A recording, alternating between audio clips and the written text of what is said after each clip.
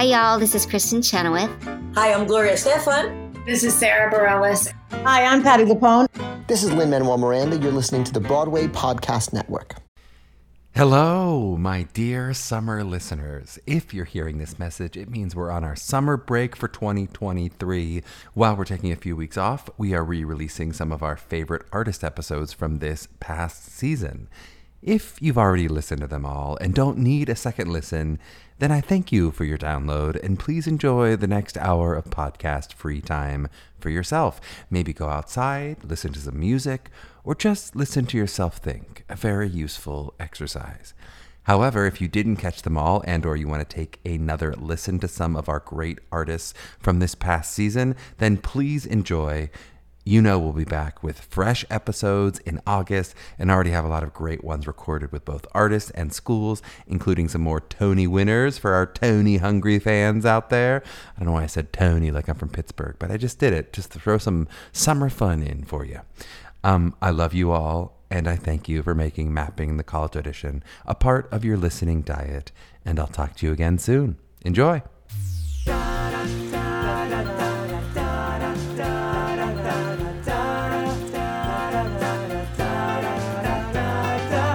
Hello, and welcome to Mapping the College Audition, a podcast where we explore the landscape of the college theater world and try to demystify this daunting audition process.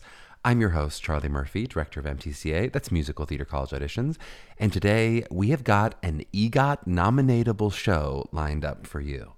Brandon Victor Dixon is on the show to share some great wisdom and insight from his years in the business as both an actor and a producer.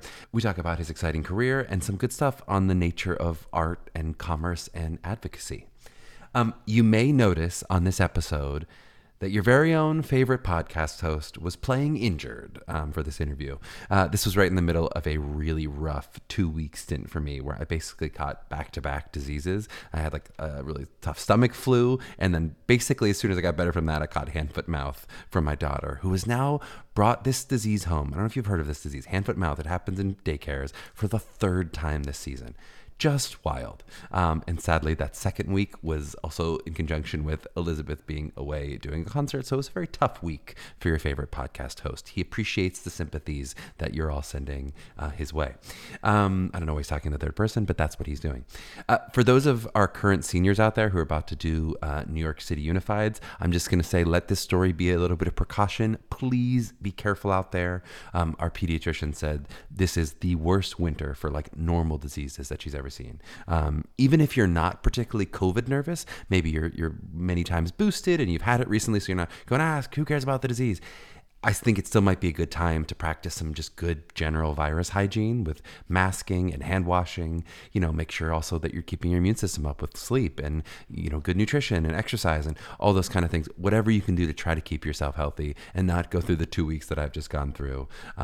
And of course, that goes for all of our listeners out there, not just the ones who are about to audition for New York City Unifieds, but, of course, I know many of our seniors have this upcoming audition as well. Just a little friendly PSA from your MTCA coach. But on our end, we're all recovering. We're thinking healthy thoughts. We're trying to plow forward with a productive 2023. And I'm wishing the same to all of you. And with that, let's jump into this episode with the wonderful Brandon Victor Dixon.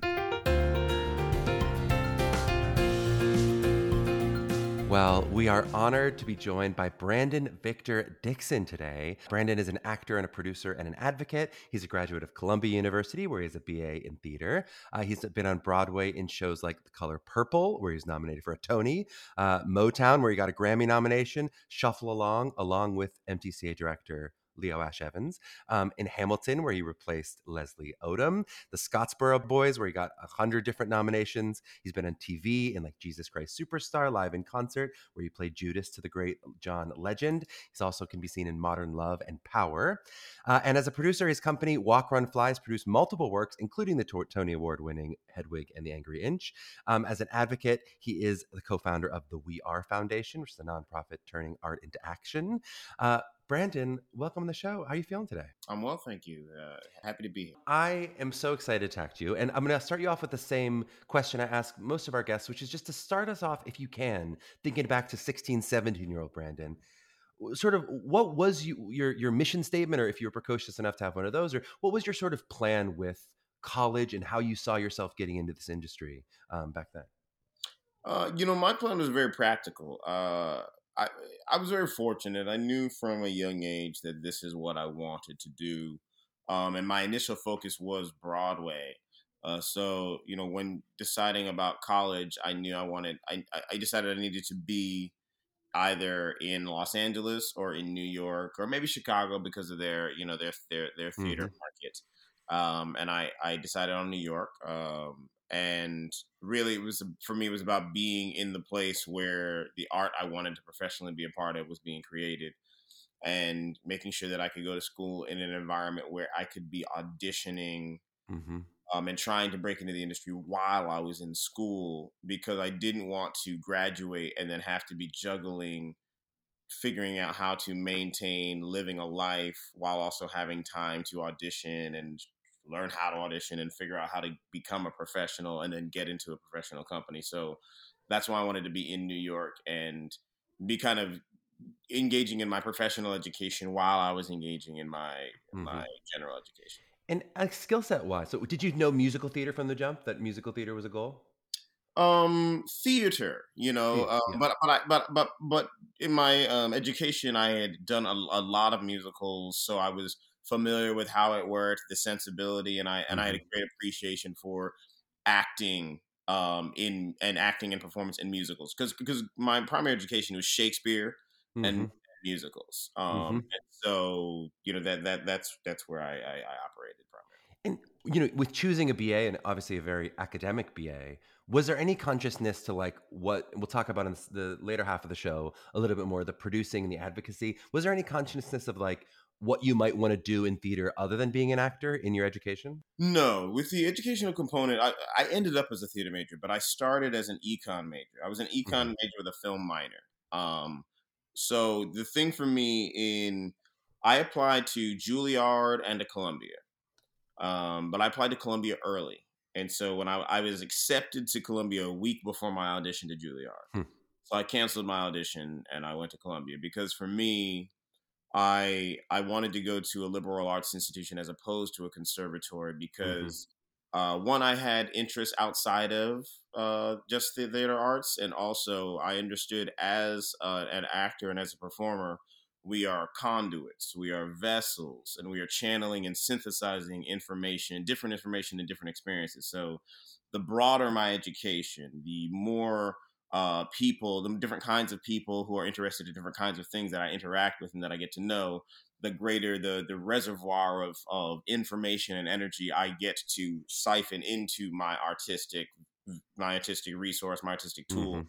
and the more depth I have as a performer and as an actor. So that's why I did that, and I was an econ major initially just to give me and a film major to give me another set of skills and to introduce me to another genre of art. But all the while, I was taking classes in the theater department, and I Hmm. was performing in productions on campus. So I was continuing my theater education. It just was not the focus of my degree.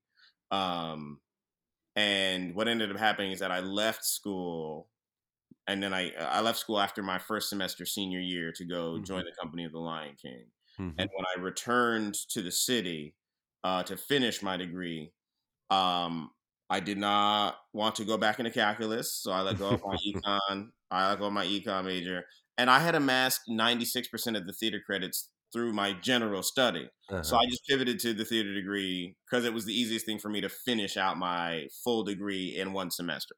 And so, how does Lion King happen? Are you just auditioning with everyone else? I mean, did you have an agent at that point? How did you find your way to the national tour from college? So the summer of after my freshman year, during my freshman year, I had auditioned for an a cappella group on campus, and I didn't end up joining the group. But one of the members who was in it was a woman named Donna Vivino. She was the original Cosette, Hmm.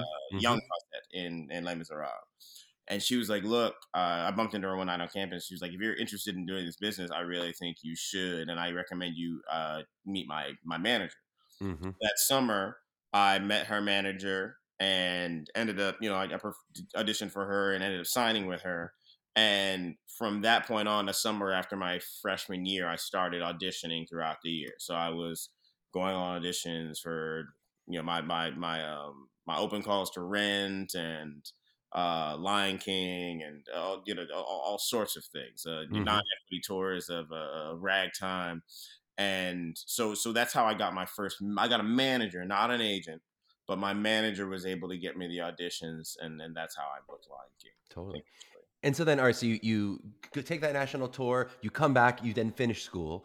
Yeah. And then is it a pretty steady progress? Or are you one of those lucky people who basically are like, and then I did a Broadway show, and then I took a second off and another Broadway show? Were there some of those fallow periods down there where you're like, oh God, I'm not working? What is this? Oh, there were definitely fallow periods. I mean, yes. So I came back from Lion King. I finished school, but I also or rather I came back from Lion King and I booked The Color Purple. Mm-hmm. So I booked it a month or two after The Lion King, and started to do the out of town for that. Was on Broadway, did The Color Purple, got nominated for a Tony. So, things You're are like 24 at this point, 23, 24. Yeah, exactly. Woo. So, this is 2005. I'm 23, 24. Yeah. Mm-hmm. And so things are kind of steadily progressing, certainly. And then I went from The Lion King. I auditioned for. I booked the Ray Charles musical they were developing at that time. Mm-hmm. So I went out to Pasadena Playhouse in LA and started working on that. Came back from that and then started doing a Leap of Faith. So I got into this like reading workshop era. So you can't talk to me about fallow periods then, Brand. Well, no, You're no, having too much good here. This is still too good. These are all These are peaks here. readings, these are workshops. Well, you have to remember, readings and workshops, whilst they're great because they expose you to new material and new people, they pay you $5. That's true. That is So true. you have to be living in New York City while you are not in a mainstream job, right? And what ended up happening is I was developing the Scottsboro Boys and the Ray Charles musical. We did the Scottsboro Boys off Broadway, 2009. Brilliant production, brilliant thing I got to be a part of. But then both the Scottsboro Boys and Ray Charles were coming to Broadway at the same time, and I had to pick between one. Oof. And because I had been developing Ray Charles for so long, and I was a part of the team over here. They had kind of welcomed me into the creative team. I chose Ray Charles, and then the investors for Ray Charles, their businesses went under in 2008, the financial crisis. So that show never went to Broadway, and Scottsboro Boys did, and I didn't get to go with it. So I was in this place where I had 2 Broadway shows, and then I had none. And the one I gave up got to go on without me. The actor who replaced me got nominated for a Tony Award. Oh. And I was just in this place and I had been nominated for that. I mean, people say it's one of my greatest performances ever. Yep. I see Olivier, I see Drama Desk, I see Lucille Lortel, Outer Critics Circle. You got a bunch, yeah. So to not do it and then to see it go, I mean, the show had challenges on Broadway, but the actor got nominated, and I love the actor. He's a good friend of mine. Like we've shared roles and done things before. But that was a challenging period for me because also it felt like things had been aligned. I'd been making decisions according to a philosophy of life, and things were moving. And then I made a decision, and things were falling apart. And I was in that period for a couple of years, between 2009 and 2014, really, of not being sure what was next or how to kind of get back on track. And are you waiting tables? Are you doing any survival jobs? Or are you mostly still like, well, I'm still working in the theater? I'm because like I was very careful to make sure that my overhead in New York City was low. I was living econ major. It's an econ major in you. You had it. Yes. I mean, I was living in a studio. My rent was no more than $1,000 a month. Like I was very much trying, and this is even like, cause I at this point I've done Lion King, I've done Color Purple on Broadway. Like, so I've had periods that have been flush. But I did not expand a great deal of my overhead, during those periods. I held on to it because just to be safe, to be be conscious of and responsible about money. And so I didn't have to do a lot of that, but I did do some of it, throughout these periods. One of the jobs that I would do, because the thing that's tricky is if you have a job that occupies too much of your time, you're not available for auditions or you can't go do so I was a referee for adult intramural sports league here in the city of Zog. Brandon, how did I not run into you? Zog Sports, I used to play. Oh my God. Come on. So yeah, I was a dodgeball referee. I was a Mm-hmm. soccer referee. So I would do things like that.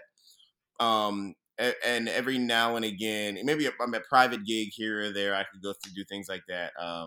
Slide in a bartend here or there. But those Mm-hmm. are the kinds of things I would do as survival jobs and make sure I picked up enough work that I could keep on unemployment, stuff like that. But consciously really trying to keep your overhead low so you're available. So you're not Yes, working 4 nights a because week because bartending. particularly in the early on, it's just like you things can be inconsistent, and I Yep. never wanted to be in a position where I had to take an artistic job that I was Uh-huh. not connected to or inspired by. I'd rather do a regular job than take an Yes. artistic job that does not inspire me. Totally agree with that. I'd love to talk a little bit about, you had such a breadth of a career. I mean, of course, it helps that you booked so big so early. But you've really, it seems like got to participate in a bunch of different kinds of shows and experiences. I know a little bit from Leo about like Shuffle Along and some of the craziness of the getting new pages and constant changes and that kind of stuff versus like a Hamilton, which I imagine you're stepping into a machine that runs beautifully and works and smoothly. Is there, did you really enjoy sort of new work? Did you enjoy the sort of originating Broadway things? Like what was the most exciting artistically to work on? New work is always the most exciting thing for me to work on. Excuse me. Generally speaking, I'm only looking um, to do new work and to originate things. I'm Mm-hmm. rarely inclined to return to a role I've done before, and I'm Mm-hmm. rarely inclined to replace. In fact, I turned Hamilton down 3 times before I accepted it. And was it just the Brinks truck that got you, or what made you decide I am going to end up The doing this? Bricks truck certainly helped. The Bricks truck certainly helped nudge my agents to be like, I need you to Are you think about sure? this. Okay. Yeah. So but I also had friends in the industry that were like, you should do Yeah. this. It's a So hell of a role. and If I didn't say it, this is I'm so Burr. grateful that I did it. You replaced Leslie Odom as Burr on Broadway for those who are not following. Yeah. And I'm so grateful that I did it. I had a wonderful time, and it was a wonderful growth experience as an artist because the playing field that Lynn and Lackamore created is just Mm-hmm. highly fertile. As an actor, there's a lot of material to pull from and to create your own unique version of a thing. So yes, that was really wonderful. Were there anything fun Hamilton stories or anything of like the experience of what it was to step into those shoes? I mean, look, I mean, I think a creation that came out of Hamilton that kind of still exists today. Like I started a thing. It's not as prominent anymore as it was then. But I started a thing called Burr's Corner when Mm-hmm. I was doing Hamilton because I knew how much of a phenomenon it was and how well people knew the show. So when I got into the show, and Hamilton's the kind of show like it's set to a click track. Uh-huh. So like there's no missing an entrance and the orchestra catches up with you or there's Uh-huh. if you make a mistake, it's gone. It's over. There's no The fixing it. train is leaving the station. That's it. And I knew in this show more than any other show because the album had been out already for years. Like if I make a mistake, people are gonna know immediately that I messed Mm-hmm. up. So I would regularly, as soon as I messed something up, I would run off stage and I would get on my IG and I'd be like, okay, Burr's Corner, which is like Winnie the Pooh's Corner. And I'd be Mm-hmm. like, Burr's Corner. All right, I was supposed to say this, but instead I said, I don't know what happened. But all right, I own it. We'll fix it tomorrow. It feels a little like Shakespeare in that way of like, you could turn and like half the crowd is like, I know, I could finish this speech. I could finish to be You or know, not to be. I'm like, you could finish this for me, couldn't you? Yeah. but like other actors started doing it on Broadway. It's funny. What about that Pence moment? I was only in researching this. I was remembering. Oh my God, that was you who that like for those who remember that like viral moment where like when Pence comes to see the show. This is right after the election, and like you read this little speech to him. It just occurred to me in looking back of like Pence did have this weird moment of patriotism over party or 'Cause whatever. I don't That know. like I don't know if I can call that patriotism over party. But I don't know. well, I mean, he had a moment of reason over, I don't know, insanity, maybe Just spent the night in the at the theater. very end. But I'm saying, is it from the night in the theater? Do you give yourself credit for it? That's what I want to know. I'm like, not unlike a Jefferson or Hamilton choosing Jefferson over Burr or something. That incident was very interesting, and all and everything that followed it. I think was very interesting as well. I mean, it's one of those things. I think it just it highlights the interesting contradictory nature of some of us as Americans or as human beings to Hmm. to, denounce the lifestyle or the existence of our fellow citizens, while also, full-heartedly wanting to desire and participate in sharing artistic experiences with them, and sharing artistic experiences that they are creating for a community. It's an odd, mental dichotomy, social dissonance, to that we have as a society sometimes. And was that I mean, I know that was viral on talk shows or whatever, a few days or whatever. Was that a moment where you're getting recognized by people who aren't even theater fans, or people like, oh my God, Brandon? Yeah. I mean, at least I have found in general that yes, people recognize me from that. So I get recognized from shows, and I get recognized from that incident. Mm-hmm. And I imagine a little bit from NBC's Jesus Christ Superstar must have been a big moment in your career where people are seeing you who maybe aren't always Broadway fans, aren't always coming to New York, et cetera. Was that in terms of the way you approach that material and talking about the different breadth of your career, was it anything different to that experience being filmed, and or maybe being different because it's filled with literal pop stars as opposed to necessarily theater people? Did you feel like that the way you approach that work changed at all? It only, not really, because they really designed it theatrically, and they designed the process theatrically as well, like a live production. So, but I think it did, because you're not with Broadway shows, you're really working your way into it, working your way up to it. There's 6 weeks of rehearsal, and then there's the 4 weeks of previews. You're still working things out. You're sorting out your character. You're working the vocals into your voice, and then you're into the run. And before the only really substantial markers you have in your run are opening, when you get reviews, and then leading up to awards season. So those are the when people are evaluating you see. But in one of these live performances, it's just that live performance. And so you need to be ready by then. It's not you don't get a runway after opening night to kind of continue to be ready and get ready. You've got to be ready by then. So it changes the vocal conditioning of vocal preparation a little bit, and the level at which you need to be at by opening. But for the most part, it's largely was structured like a theatrical development process. And you guys were not the production where they aired the tech rehearsal, were you? No, that was my next. That was my next production. But to be perfectly fair, what they do is most of the time on these live musicals on TV, what they'll do is they will do a full performance on Saturday, and they will tape that. So it's live and the audience is there, and they'll tape that. And then they will do the live one on Sunday for the East Coast audience.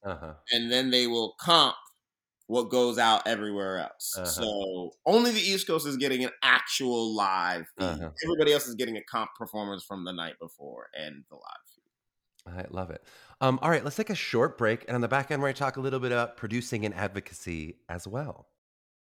Hey guys, it is Ryan. I'm not sure if you know this about me, but I'm a bit of a fun fanatic when I can. I like to work, but I like fun too. It's a thing. And now the truth is out there. I can tell you about my favorite place to have fun. Chumba Casino. They have hundreds of social casino style games to choose from, with new games released each week. You can play for free anytime, anywhere. And each day brings a new chance to collect daily bonuses. So join me in the fun. Sign up now at ChumbaCasino.com. No purchase necessary. VGW Group. Void where prohibited by law. See terms and conditions. 18+. Lucky Land Casino, asking people, what's the weirdest place you've gotten lucky? Lucky? In line at the deli, I guess? Aha, in my dentist's office. More than once, actually. Do I have to say? Yes, you do. In the car before my kids' PTA meeting. Really? Yes. Excuse me, what's the weirdest place you've gotten lucky? I never win and tell. Well, there you have it. You can get lucky anywhere, playing at LuckyLandSlots.com. Play for free right now. Are you feeling lucky? No purchase necessary. Void where prohibited by law. 18+. Terms and conditions apply. See website for details. All right, we are back with Brandon Victor Dixon. And I want to talk a little bit about producing. So, how did this all start? I'd love to hear about the founding of Walk, Run, Fly, which is your production company. But I'd also maybe love to hear a little bit about how do you define theatrical producing, or what your role is as a theatrical producer? For me, the producing came as a natural extension of doing shows. I've luckily been fortunate enough to originate a number of shows. So I've been able to bear close witness to the process of what it takes to create and build a dynamic and successful Broadway show. And so therefore, as I've kind of grown in my art, you start out wanting to learn how to command your words and your notes. And then you want to command the scene and the song. And then you want to command the character. And then you want command over the message of the show and how you all are operating at large. And so, you're the depth at which you understand and want to implement your art just kind of grows as you grow and expand. And so as you're trying to think about each piece, you need to be plugged into the process in a different way. Because now I'm thinking about, well, I want the piece to do this. I want the song and I want the scene to do this. Well, then what if the light could hit me here? Or what if I could levitate? What if I could, well, that will cost X and that will cost this. And all right, I got to convince the director to let me do, and I got to convince so then it became a point of, all right, how do I make myself an official part of these process so that I'm not having to manipulate or finagle my way, that I can have a voice at the table. I can say, this is what I think we should do and why I think we should do it. And not only that, so that after, 2, 4, 3 months of putting your creative material into a show, integrating your own creative material into a show, and then performing it for a year, and then you leave and you're no longer getting paid by that creative material, but that show is continuing to generate money for years and years, you want to be a part of that. So, but producing was both about wanting to have greater influence over the projects I was a part of, creative influence, but also wanting to be able to benefit from the value of those things when that creativity is able to have success. But also, I very early on in my career have been able to be part of projects and walk into rooms that are rare, and I'm very fortunate in that way. And not all of my colleagues and peers have the kind of access that I have, but they're exceptionally talented people, just as talented as I am. A lot of them are writers and creators. And so I wanted to be able to help provide those opportunities for them as well. So that's the main impetus behind, taking on my initial producing partner. I brought him on because I believed in his talent, and I wanted to connect him to the producers, the theater owners, the creatives that I was working with. And, I wanted to give him the opportunity to show what he could do, and now that I'm working on my own, I continue that I continue to try and push that philosophy forward. And when you said, I love you said, I can bear witness, was there a conscious effort of like getting into rooms that actors don't always get into? How did you bear witness of some of those higher level conversations? For me, there was not a conscious effort or awareness to do it. It's something I found was happening as a result of the kinds of creative rooms I was in and the kinds of creative partners that I was in. It's about how they welcomed me. It's about how people like Aubrey Lynch and Jeff Lee, who were the supervisors of The Lion King at the time, it was about how they took care of me and nurtured me through what was a very challenging process of The Lion King. I shouldn't have booked the show, and I it's almost a miracle that I survived the job in many ways, shape, or form. People like Scott Sanders, the producer of The Color Purple, and Ali Willis, and Stephen Bray, and Brenda Russell, who wrote it. They were very collaborative artists. They understood. They gathered a group of artists and performers whose expertise they knew had value in the creation of their project. When we went out of town for The Color Purple, Marsha Norman, the book writer, threw out Act 2. And she rewrote an entire Act 2 based on what we were all doing in the room there. They just really welcomed me into the process. And so as I continue to move forward, the Scottsboro Boys, John Kander and Susan Stroman and Tommy Thompson, they welcomed us into the process as creative collaborators. And so it's that level of inclusion, which does not always happen. Creative teams are not always like that. It's that level of welcoming and collaboration and then appreciation for the kindness and the grace and generosity I think I try to bring into creative spaces that make people want to have you around, want to work with you more, make people open the door to you when you come to them and they say, I know you only know me as an actor, but I have a production company now. I want to produce work, and it's how you operate as a human being in these other spaces. It's the generosity with which you operate that then will create the space for these people to say, I don't know you in that capacity, but I'm willing to let you come in the door and talk to me about your idea. Oh, I heard you want to produce. Meet this person. Jeffrey Seller, the producer of Hamilton, was the first person to call me when he heard I become a producer. And he's like, talk to me about what you're doing. I like that project. How can I help you? Here's my general manager, Andy Jones. Like, talk to him about. And so that it's that level of kind of operating. How I've looked at it. So cool. And just for a baseline definition for maybe some of our parents and students who are not as familiar with what a producer, what a production company does. What is that role as opposed to a director, as opposed to a different leadership of a theatrical production? A producer can be very broadly defined.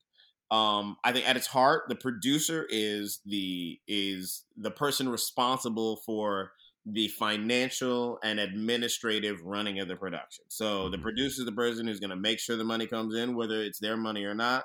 They're going to manage that money. They're going to they're going to choose the director and the writer, and they're going to put together the general manager and the marketing department. And these are the pieces that are going to make the show run.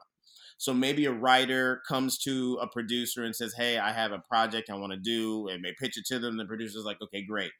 Who do we need to write the music, or who do we want to direct it, or what? And so the producer will create options for you, put together a creative team. Okay, what's our first step? We need a reading. We just need to do it on a table. We'll do it in my living room. Okay, now we need an official equity 29-hour reading. All right, well, I'm going to go gather 2 or 3 investors. They're going to come to this table read in the living room.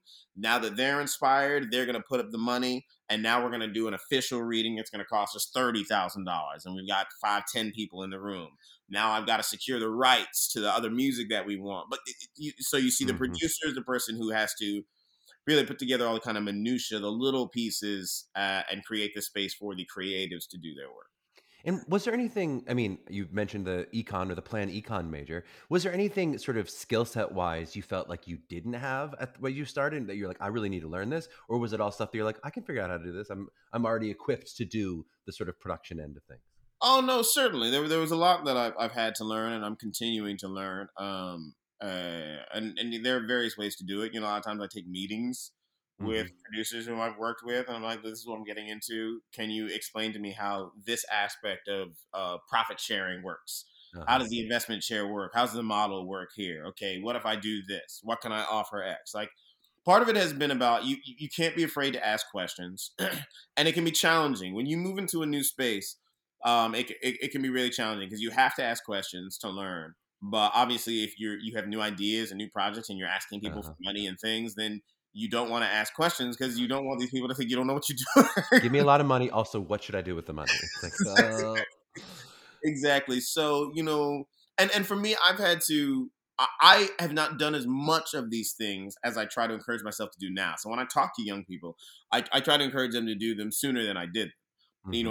Embrace failure, embrace risk, embrace chaos, and hurl yourself into trying to do the things now, because you have time to do a thing and fail. You have time to do a thing and succeed at it for a little while and then decide you don't like it and then abandon it completely and re-educate yourself entirely into a whole new thing. Your 20s, your 30s, it's such a lot of time. And a lot of times we are careful. We're overly careful because we don't want to make mistakes. We don't want to miss X or miss Y. And so we won't do this or we won't do that, or we'll hedge our bets or we'll half do it. And you need to hurl yourself into the experience because there's time to make another choice if you decide you want to make another choice. So true. What about, when you're producing something, let's say Hedwig, which was so successful, like, do you ever feel like a jealousy of the other half of your career? Like, do you ever feel like, hey, this is so great that the producing's going so well. What about me as an actor? I want to be stepping forward into that. Like, do you feel like how did they balance each other out, the two hyphens of producing and acting, or does one ever feel like it's taking from the other? That's a good question. I have felt myself, I have felt that I have had too big a focus on the producing over the last couple of years. Oh, no, this was not a note from me. Let's be clear. I wasn't being like, you need to get back on stage, buddy. No, but what I'm saying is those thoughts, we do have those thoughts. Now, for sure. I've tried to make sure that the producing work is well integrated with the acting work. I try to so that the strengths can strengthen each other. But I have found for myself, I was like, I have found that I put too much energy into the producing side of things, and I've needed to recalibrate and put more energy back into the acting side of things, particularly because I am still, my career is very much in development still. Like, Sure. I'm still growing and building, and my producing success is as a result of the strength of what I have built as an actor. That's me. That's my currency. And so I always have to remember that that is the engine, that is the fuel for the producing efforts, and so that has to be primary. And what does that mean? Because I love that we talk to many artists who are kind of multi-hyphenates in different ways. They do where they write or produce or do other things. What does it mean when you say, "Hey, I got to put more energy toward acting"? Like, what is that? How does that shift in your daily life as you go? I'm gonna shift some resources, or how do you sort of make an adjustment like that if you feel like one is getting too much attention? Part of it is an internal pivot. Part of it is just recognizing, okay, you have been focusing on your other partners in your producing world and your partners' projects and making sure this happens here and this goes there, and not putting as much focus on, making that audition and hitting that audition and meeting that casting director and showing up at that premiere for your, for your acting. And I've begun to recognize this, like, I have more traction when I have more traction in the producing when I'm focused on the acting, because they're excited about me as an actor. They appreciate what I can do as a producer, but the excitement is the actor, and that creates the other opportunity. So sometimes it becomes an internal pivot. And for me, it's like, if I started, you start the new thing, producing the production company. And so then you start looking for projects and partners, and you focus on building those things. And producing is a long road. So it's a long period of development and finding the resources and making sure you can get there. And what you'll find is that as you continue to chase that project, you maybe leave the acting a little bit behind, or you only seize what comes to you as opposed to going towards certain things. I was going to say the same thing. It feels like there's something about acting that often, people aren't normally going to turn down an amazing audition or that kind of thing that's coming to them, but often the things that you have to come to, that where you have to go, I could go to this opening night or not. I could practice my singing. I could, things that are a little softer as opposed to like my email inbox, which says I need to answer this thing for a production. Someone owes me this, or I owe them this, or, some of those harder sort of life things. I'd love to talk a little bit about your role as an advocate. Again, not to make you just do tons of definitions, but maybe I'd love to define, at least from your perspective, what advocating means, what it means to be an advocate, and maybe specifically that the We Are Foundation, or the founding of We Are. I think to advocate means to live in the world with grace and empathy, and to stand up for those who need support in their fight for enfranchisement, for independence, for social acceptance, for personal confidence, whomever they are, wherever they are in their journey in life, in their search for who they are versus what they were told they were when they came into this world. I think that's what advocacy is really about. For me, the We Are Foundation is a vehicle. Art for me is the most exponentially transformative force in this world. A poem, a song, a play can change a person's perspective in a moment. And so, the We Are Foundation it works to use the power of art to bridge the gaps between communities by turning art into action. And so, and that can manifest in different ways. We came into existence during the last general election to really work in lower income communities, to connect them to local election issues, local electoral politics, and really just the energy connection of what are the challenges in my life, in my neighborhood, and how can I connect them to a functional element in the system before me. So that's really what that's about. But for me, advocacy is just a very human role that we all must play, and that's a lot of what my art is about. A lot of the artistic projects I choose to engage in are about humanity and about bringing us closer together as human beings and helping us really reach a greater level of connected human consciousness. And where does the art come in? So in terms of like the election work that you're doing around the most recent election, how are you advocating through art? I mean, are the students producing art? Are they seeing art? Or how is the art wrapped up in the advocacy? It manifests in different ways, but a lot of it is actually working with local community groups that are arts based. So, like in Detroit, we work at the Mosaic Youth Theater, and what we'll do with them is we'll talk to the young students about the issues that are going on in their community, and talk to them about ways to affect change in those things, and then we'll create installations with different groups of local community groups that are events that bring people together to talk about the issues that are going on, or to meet the local politicians so they can talk to them about what are going on in the local issues. So that's really kind of how we use it. Yep. I mean, I think so many people, when they become actors or artists in general, but especially I know a lot of young actors say like, how I want to change the world with my art. I want to make the kind of art that changes the world.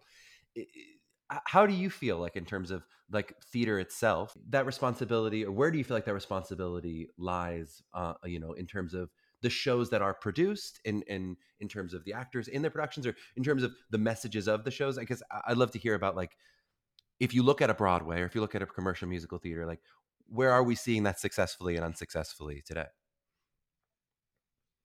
I mean, you have to define success. I think a meaningful piece of art that is trying to say something positive, inject something positive into the world, if it gets seen, that can be a level of success. So many things get created and never get seen. It's hard to define what success is when you're talking about art, because inherently the success of art is its impact on the human being, right? Its impact on the individual.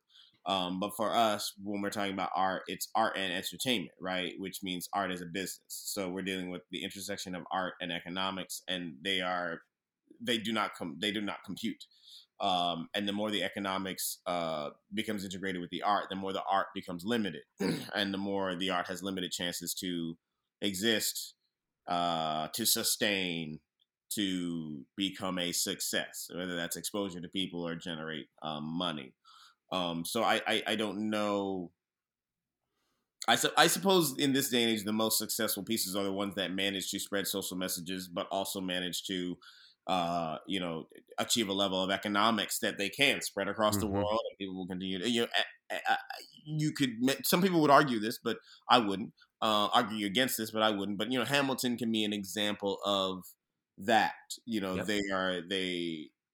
It talks a lot about social issues within the context of history, within the context of who has power, what does power mean.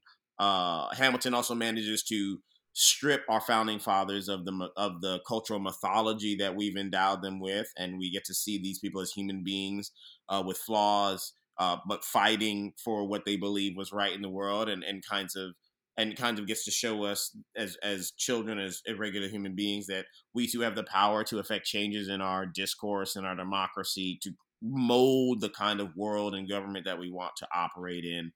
So it shows like a strange loop, which tells a very personal journey, but a very personal journey that involves a lot of social struggles that many individuals are dealing with today. Not just about our sexuality, but how people see us in our sexuality, who we are, and how our dreams manifest through that. So, success is hard to define, but I definitely see producers out there looking to produce work that is about the human condition, and that spreads messages that help give us insight into other worlds. The bands visit other cultures, but that resonate with our own. Well, but you're talking about in the sort of dissonance, at least between like art and commerce, Yes. at least in the current Broadway structures of things. Like, obviously Hamilton is incredibly successful financially, sort of successful in terms of basically always. Rent was one of those. Socially meaningful, but incredibly economically successful.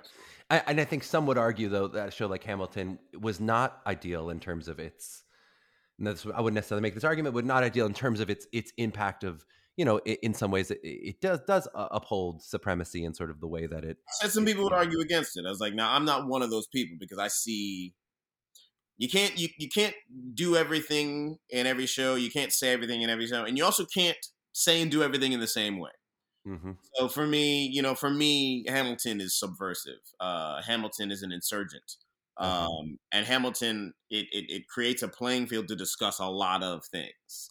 Hamilton does not, it's not an encyclopedia. So yes, you can't just run into Hamilton and then walk away from there and say that's American history. What you have to do is like, oh, this is interesting. I want to know more. And then when you do that, then you get into the details and you learn more about the Schuyler's and how all their money is from slave owning, and you learn that Hamilton himself, he engaged in the financial dealings of slave, and you get into this stuff. But the point is to have a window into it. Yep. And for me, Hamilton specifically strips away the veneration and the mythology so that we can look at the flaws of these people. Well, and it is really difficult to make. You can make art in a basement that nobody wants to see. That may be so incredibly politically accurate and so many have all the things you want, but then also to actually get those butts and seats. It's always a miracle to get. To make a Hamilton, to make something like that people want to see is its own artistic miracle.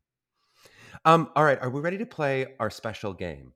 Our special game, this is built around the fact that, I don't know if you realize this, but you're an O away from an EGOT in nominations. If we count nominations, that you're from an EGOT nom, you're one Oscar nomination away, right?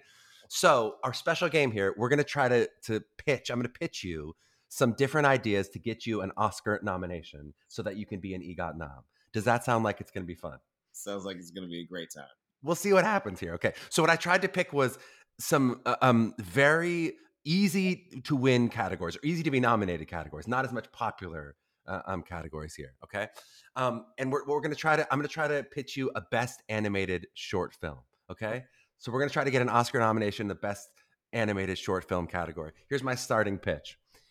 A kind of a Schoolhouse Rock situation, but it's for like baby boomers and it like explains TikTok. Does that make sense to us? So it's like, here's what I'm going to try to get you to produce for me. It's like a Schoolhouse Rock.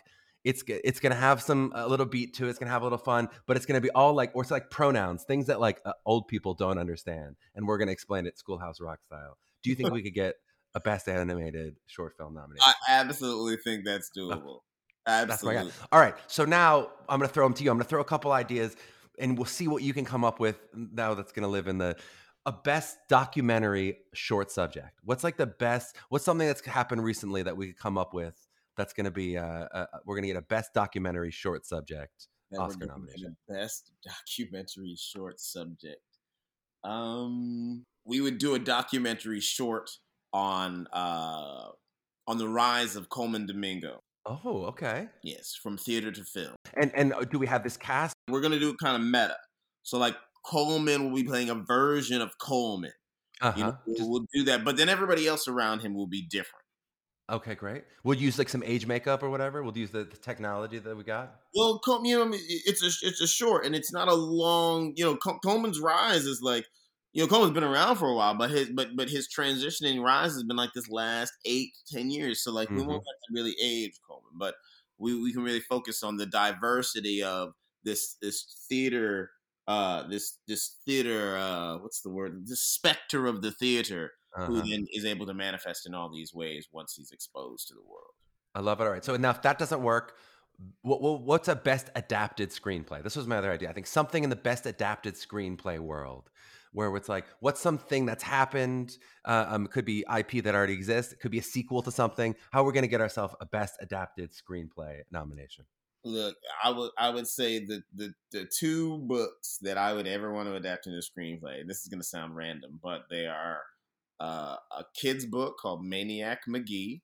Maniac McGee. I've never heard of this. Okay, what's this? It's about this orphan kid who's like he's just like a kind of a gifted runner. He's this orphan kid, and he ends up. It's really just about him trying to find his place. And he finds himself caught between the east side and the west side of this town. And like the west side is the white side and the east side is the black side. He's a young white kid, orphan. And, he's living at kind of like a local band shell at a baseball park. And there's kind of like the groundskeeper takes care of him for a little while till he dies in the winter. And then the kid's living at the zoo until a young girl finds him. So then she takes him home. So he starts living with the Jackson family, this black girl and her family on the east side. And like people are treating them weird because they got this white kid staying with them.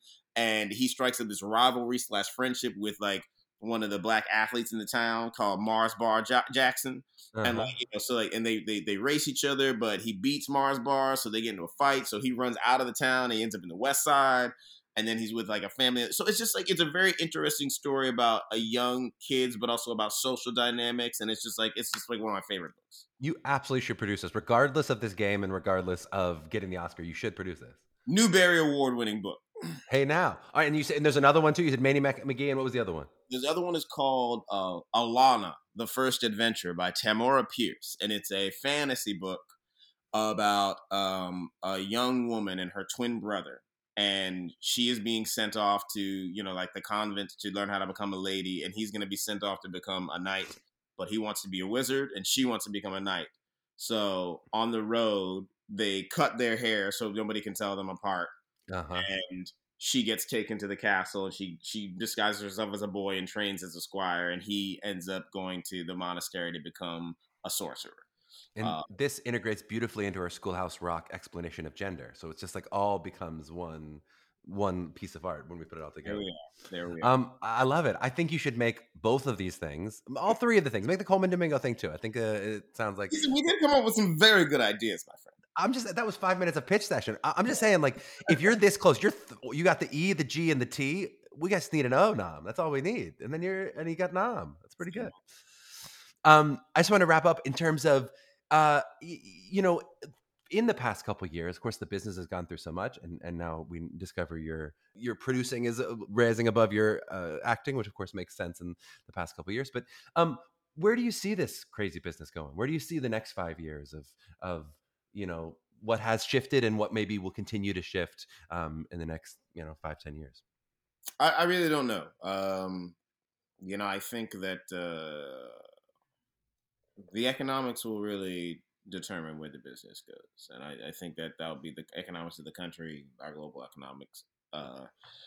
Because particularly with theater, you know, because theater is so expensive to make. And the more expensive it is to make theater, the fewer risks producers are willing to take, the harder it is for diversified works to break through. And the same thing in television. You know, we've had a television and film. We've seen, you know, really the expansion of distribution platforms with streaming networks over the last couple of years. So you've seen an explosion of content, but we're starting to see a consolidation of those platforms, and also particularly in the film space. What can and cannot make it into theaters. You know, we've for a long time been in the space of big brands, big tent poles, and those being the only things that can make it into theaters. And you know, we're kind of still operating in that space. So we're gonna have to see. Hopefully, a market for smaller $3 to $5 million films will open up, and will continue to maintain. And you know, and ideally, if theater can become subsidized in some way, so it's a bit more affordable. But those are I really don't know, because those are the challenges that exist are not getting better right now. Yeah, so true. All right, my last question to you is just, if there was a young artist out there who wants to be a Brandon Victor Dixon human being, what advice would you have to that person? What advice would you have to a young 17-year-old, 19-year-old, 21-year-old who's thinking, I kind of want to be Brandon when I grow up? I would encourage them to train a lot. You know, act a lot. Make acting your number one thing you train. You know, your voice and your body; those are skills that you have to coach and develop. But what you're doing with those skills is you are acting. So the acting needs to be your primary tool, your primary resource. Always keep going. Do not be afraid to ask for help. And like I said before, lean into fear, lean into failure, lean into chaos, because they're only potential things. So it's the fear of those things that prevent you from fully embracing experiences. And if you fully embrace experiences, you're going to succeed more than you fail. And you're going to find that whatever you gain through that, even if it doesn't end up exactly the way you want it to, you're going to be so much better on the other side, and you'll have time to start again. Such good advice. Okay, we want to give you an opportunity to plug anything that you want to plug. I know you're here specifically talking a little bit about MacGyver, the musical. Yes, I am here to talk about MacGyver, the musical, and the album that we've recently recorded that will be available. I know you're going to provide the availability information, but MacGyver, the musical, is a great new musical that has been developed and that is coming to a town near you. And one of the things that's great about MacGyver, the musical, and I don't know, if people aren't familiar with the MacGyver TV show from the 80s, you really should get involved. And then they've done a remake, obviously that played through 2021. But it's about the ingenuity of one individual. And what's really cool about the show is that we cast the lead role in MacGyver out of the audience for every performance. So before the show, there's a 10-minute audition. This is just like a thing, like, there's something happened and the actor playing MacGyver can't make it to the show tonight. So someone from the audience has to play MacGyver. And 3 or 4 volunteers will act a line, sing a line, or dance something, and let the audience decide by applause who gets to be MacGyver that night. And, we've had MacGyvers of all genders ranging in age from 18 to 85. So it's a really cool project. We've recorded a wonderful cast album that I hope everybody will check out. And yeah. Super cool. Super also, cool. The Best Man final chapters on Peacock streaming right now. I featured in that, and I hope hopefully y'all will enjoy that as well. If people want to hear more from you, or if they just want to follow all that you're doing, where would you want them to be following you along? You can find me at BrandonVictorDixon.com and at Brandon V. Dixon as all of my socials. At Brandon V. Dixon. Awesome. We'll put all of that in the show notes. Brandon, thanks for the time today. It was such a joy. No, thank you. My pleasure.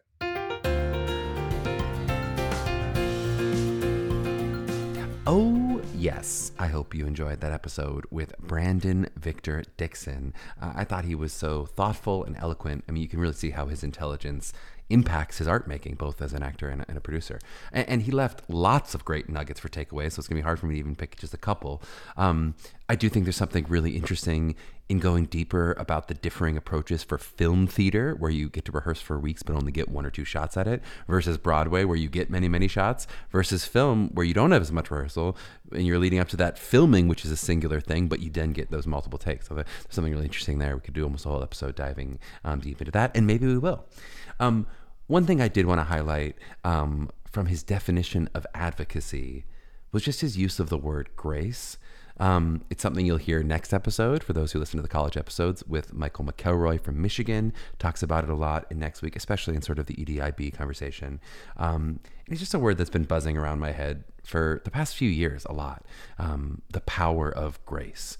I think personally for me growing up non-religiously, I didn't really understand the power of that word. I would hear it kind of in the context of like graceful movement or a graceful person. And I would almost think of that as like a delicate person, or, it was positive, but it was sort of there was a weakness to it. But I think understanding it in the spiritual sense of empathy and forgiveness, grace to yourself and grace with others, it makes you really understand the power of that word. And I think it's a great word for artists as we embark on our necessarily messy work. I mean, to be able to lead with grace, meaning you are not insensate to your surroundings, nor are you overly reactive, right? There's so much power in being able to say, I can go through the world gracefully. It evokes listening and empathy, of course. If you're a graceful person, you have to be able to take in others, but also a strong enough sense of self to not be washed away by others. So just an interesting word to meditate on here in January of 2023, thinking about grace as we live our lives, especially as artists. And the last thing I did want to highlight from our conversation was just this really smart idea of what Brandon talked about in terms of defining success. In this case, it was about shows. I asked him a super broad question about like which shows were successfully striking that balance between art and commerce was kind of the nature of my question. And I think he very smartly threw it back to me and noting, well, you have to define what is the success for that production and for those producers and for those artists, right? Lion King's incredible financial success is amazing, but it's very different than maybe the artistic success of Strange Loop, right? And they're judged on very different parameters, and they might have had very different goals. And I think this is really important as artists to try to define what success looks like for each of us. I'm going to say this especially for our older artists listening.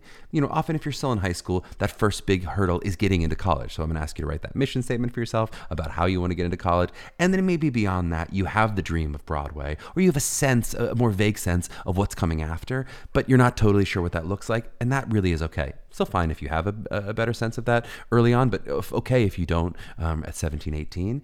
But then as you near graduation from college, the more specific that definition of success looks like to you will be a helpful guide for you as you then meet with industry people. And like we talked about with Grace, it'll help you not get washed away in what they define success as, right? Because I think, as you're meeting with industry people, it will kind of auto-revert to making as much money as humanly possible, right? If you don't have a different definition of success, it's going to mean financial success for the most part.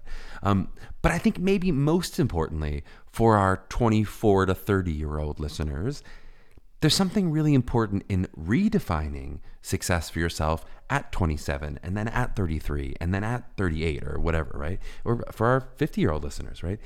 It will inevitably change, right? And there's power in allowing the definition of success to change, or as Krista Rodriguez put it, the dream to expand. But you do still want to have some control of the steering wheel, right? You're not totally just letting it change into what it might change into. You're able to actually listen to yourself and go, okay, right now at 33, what do I want? And what do I want to be putting my time, my energy, my resources into, right? Redefining what that success is for yourself, it'll help you consciously invest in what you want your career to be, and will help, avoid your career feeling like something that's happening to you, and will be a little more like something that you're actively making happen. Well, that is another fantastic episode of Mapping the College Audition, if I do say so myself. Please, for the love of everything holy, have the grace to leave us a 5-star rating and review in your podcast platform of your choice. You can also DM us with your Oscar-nominatable ideas to @MappingTheCollegeAudition, and or follow MTCA on all of our social platforms, which will be found in our show notes, where you'll also find a link to our website to help with any individual college audition preparation. To my young artists out there mapping their journeys, how many of you actually know what Schoolhouse Rock is? Have I suddenly become old? I'll see you next week.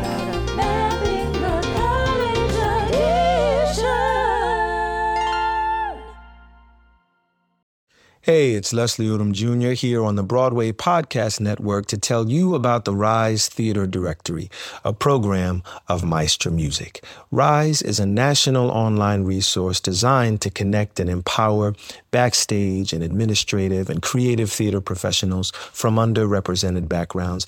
If you work or aspire to work in the theater community, this can help you find your next project. And if you hire theater professionals, search the Rise Theater Directory to find your next team.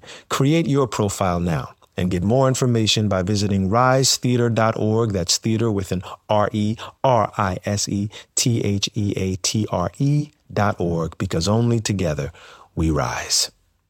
With the Lucky Land Slots, you can get lucky just about anywhere. This is your captain speaking. We've got clear runway and the weather's fine, but we're just going to circle up here a while and get lucky. No, nothing like that. It's just these cash prizes add up quick. So I suggest you sit back, keep your tray table upright, and start getting lucky. Play for free at LuckyLandSlots.com. Are you feeling lucky? No purchase necessary. Void where prohibited by law. 18+ terms and conditions apply. See website for details.